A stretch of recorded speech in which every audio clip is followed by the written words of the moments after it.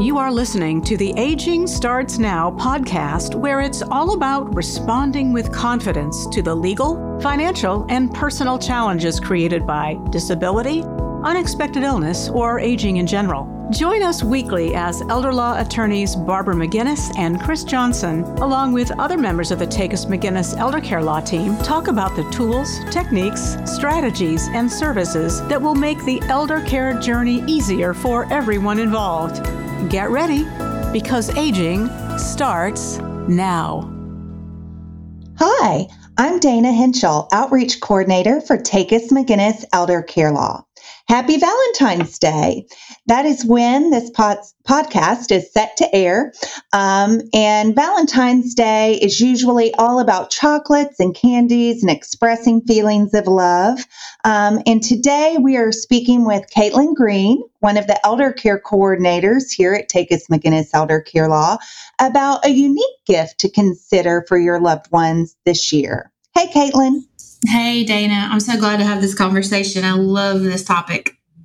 Well, as my family ages or journeys down the care continuum, as we like to call it here, more and more I'm starting to value the gift of preparation. No one likes to think about the what ifs in life, but I'm finding that talking about them and planning for them yields much better results than just hoping for the best, right? Absolutely. Absolutely. I like to say there's no substitute for preparedness, and that absolutely attends to age. Right. And you actually wrote an article for this month's local paper, the Hendersonville Standard, called Love Me Tender, Love Me True, which addresses some of these points and some ideas. And I think the first one, and one of my favorites, is avoid making your children promise things beyond their control. Can you talk about that? Most definitely. And, one of the things about planning that some people miss is the emotions that are attached. Attending to the needs mentally, emotionally, existentially, spiritually.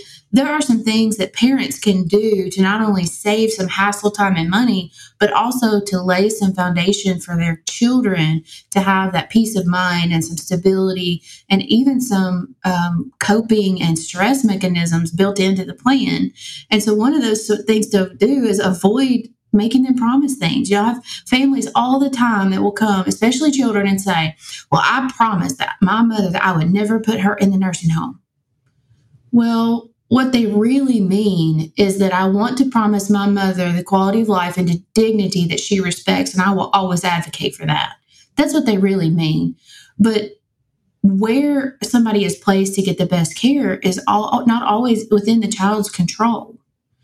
Right. If we get to a point where, let's use the example of a daughter and a mother, the daughter cannot fully promise to never put mama in a quote nursing home. What if mama needs somebody to help lift and bathe her and the daughter's not physically able to do it?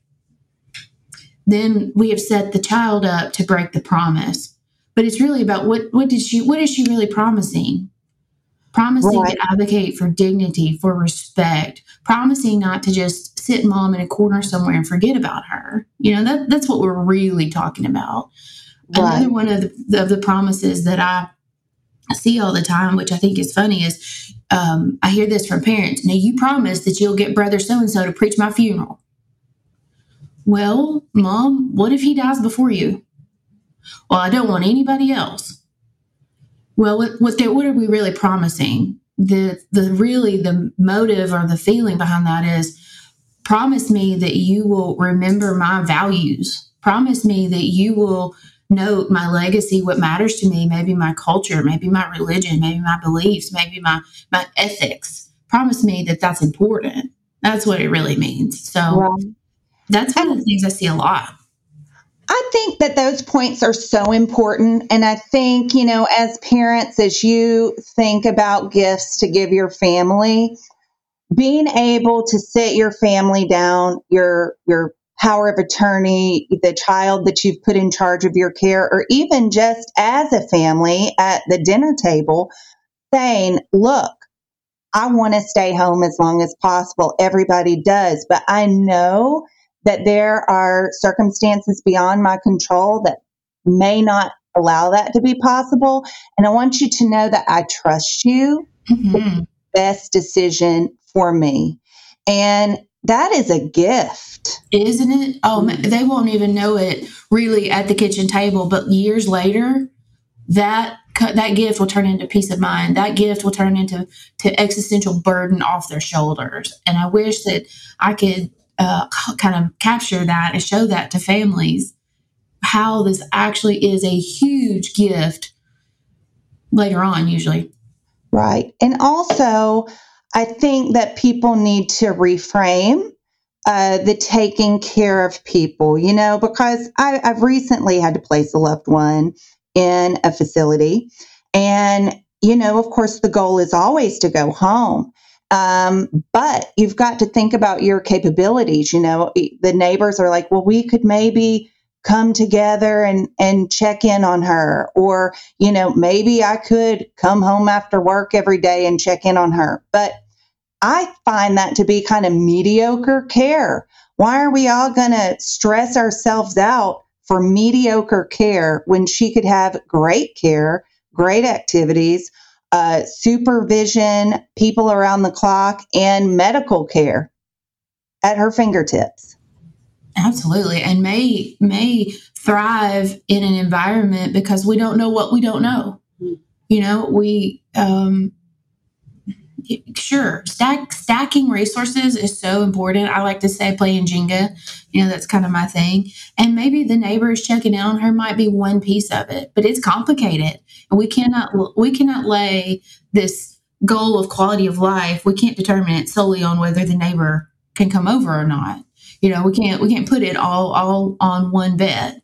So I absolutely agree with you that we really need to assess the whole matter. And it does get complicated. What about meds? What about food? What about, all the activities during the day? What about hygiene? And what about the social context?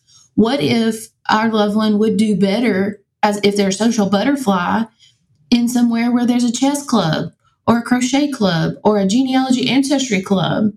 What if the neighbor goes and visits somewhere else and they go out to lunch once a week? How can we best stack it towards quality of life? Exactly. And I think it's so important to define your quality of life and to do it prior to the event. We have a tool, a very helpful tool here at our firm that we give to clients called Do You Know My Wishes? And it's so much more than just a post form like resuscitate me, don't resuscitate me, put me on the machine or don't put me on the machine. Right. It's a great tool to talk about your quality of life. And I used it for my aunt months before her stroke. And I have referenced it several times, because we talked about what is a good day for you. If you're in a recliner and watching TV, if you can do that and be happy, would you be happy? And her answer actually, as a very active older woman, surprised me. She said, if I can sit in a recliner and watch my football and eat ice cream, then I'm going to be happy. Yeah. And I'm like, okay, well, that helps. And then I have my mother who I asked that question and she's like, no, I would not be happy doing that. I want to be, if I can't do this and this and that, I don't want to be here. So that, and it's not like I can, control things beyond my control, but it does help direct me when we're making medical decisions for her. It gives me a guide. Sure, especially looking into resources, what's available, who can do what, where, who can you bring in, where can she go? It's really, theoretically or academically, we call it ascribing human value or ascribing human potential. And what it gets down to is that she's still here. There are some people that give me my cup of coffee and my football and leave me alone. And if that is their best life, I'll do everything in my power to make that happen. Then you have people that say, I have got to go to Red Hat Society at least once a month. I'm in DAR. I'm in this book club. I'm in this. I'm in that. I'm in that. And I want to go to church every Sunday, whether that is physical at the church house or if I can tune in online or I can stream. I need that contact. And that is equally as important. And so I think quality of life is as unique as the person. Therefore, so should the care coordination or should the plan be. Right. And I think, of course, we're going back to giving your kids the gift, having these conversations before there is a crisis and giving your kids direction and maybe telling if you have certain wishes about how you want things to go. Yes, informing your advocate and your agent, but also letting the other siblings know so that when that agent makes a decision that maybe they don't agree with, they know, hey, she's just doing what mom asked her to do. Absolutely.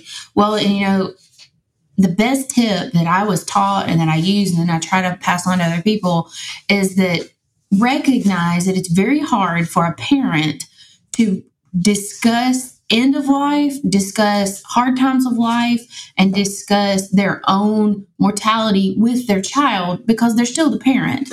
They do not want to put that kind of a burden or put that kind of strain or stress on their children, and so they avoid talking about it. Well, what that ends up doing is making double stress, double burden. And so my tip is to put somebody in the middle. Somebody like you and I, or a pastor, or a social worker, a doula, someone that can direct the comments, because it's much easier for me to say, "Okay, son, I want to ask your dad a certain questions in his opinion, and I just wanted you to be here to listen to it. I wanted you to be present, to be fully aware of what he feels, and then I can talk to dad." Dad, one of the things on this advanced care directive, it asks about a feeding tube. Now, what are your feelings about a feeding tube? What if it's temporary? What if it's for the rest of your life? How do you feel about it? What would you do? Well, how do you feel about hospice? Did you pre-plan a burial or cremation? How do you feel about that? And if you want to be cremated, where are we supposed to put you? Do you want to be put on the mantle, or should we scatter you in the Adirondacks? And it's much easier for me to almost wingman that for the children and be that person to be a safe feedback board. If I bring it up, then it's dad's opinion is heard and son can fully observe. If dad brings it up, it puts stress on the son because he don't want to put that burden. If son brings it up, the dad's like, don't worry about it. I'm still the dad. I can handle it. So I like kind of taking the tension off the table by just being a sounding board. And there's all kinds of ways that you can do that in your family unit. I love what you said, the kitchen table. Mm-hmm. Kitchen table is a great place for that. So I think also your third point in the article that you wrote and that we preach here at the firm is to create a plan B. I mean, everybody's plan is I'm going to be healthy and then I'm going to get in my own bed and meet the Lord, right. And unfortunately that's great. But I just read an article that said 70% of people, that's not going to happen for them. So they need to create a plan B. And what are your thoughts on that? Absolutely. Well, and that's one of those things about Jenga. We don't know what's going to happen. We talk about end of life. We don't know who's going to die first. We don't know what sickness is going to come or even what good things are going to come. We don't know who's going to win the lottery. We don't know who's going to, have a book published and become a mega star, that kind of thing. Older adults, the potential is endless, but we know that older adults statistically are the greatest users of healthcare. We know that they have multiple doctors. We know that that is a time in life where you start planning for retirement. We know that that's the time maybe you have an empty nest. Maybe you consider assisted living. Maybe you don't. Maybe you're doing bucket list stuff. Whatever it is, there needs to be a contingency. If we, like you said, we would love to stay at home and we can bring in whoever we need for help. And if that doesn't work, then what? Well, they may say, we really like the idea of assisted living, or we really love the idea of a 55 plus community. Okay, great. That just gives us a guideline for our map. I almost would say go ahead and do a plan C. But I know that's a lot in one conversation. Those heavy conversations. But I think creating that plan B is really a natural segue from how do you feel about this or how do you feel about that? And then they can say, well, if that didn't work, then I've seen hospice care really help families, or physical therapy, or resources from the VA, or I've experienced this. All kinds of things kind of come out of those conversations. So really, if you avoid making children promise things and you just haven't be open about the conversation, that's going to lead to defining your quality of life. And then naturally what's going to occur is there's going to be a plan A and a plan B. Right. So hopefully if you can attend the first one, you'll also give the gift of the second and the third one. Right. And I was fortunate enough to be raised by my great-grandparents. I grew up going to funerals. We grew up going to seeing people kind of in the later stages of life. And so that was just an ongoing conversation on the Sunday drives, at the tables after church. So this was a very easy, ongoing conversation, not heavy at all, that I had and joked about with my mom's side of the family. Mm-hmm. My dad's side of the family, we never talked about it. And it is a very difficult conversation to have. It is night and day. I don't feel comfortable bringing it up. So the gifts, a gift that you can give your family is to not make it uncomfortable. Absolutely. And, I think you had shared in a separate episode or article about during COVID, and you're witnessing families having to make tough decisions. And it was night and day. You could tell, okay, they've talked about this at length in times when it wasn't crisis. And how not easy, but it was just so less stressful and so calm for those families who knew the plan than those who had not talked about it at all. Oh, yeah, short term and long term. When the pandemic hit, it was not just the older people that were faced with these decisions. I witnessed young people, 40s, 50s, having to make decisions for their sick spouses who all of a sudden had the virus. And then the doctor comes and wants to know about, well, what about a ventilator? Or what about this? Or what about that? What about this? And it was just heartbreaking to see these families go, what? I have no idea what they would have said. I have no idea what to do.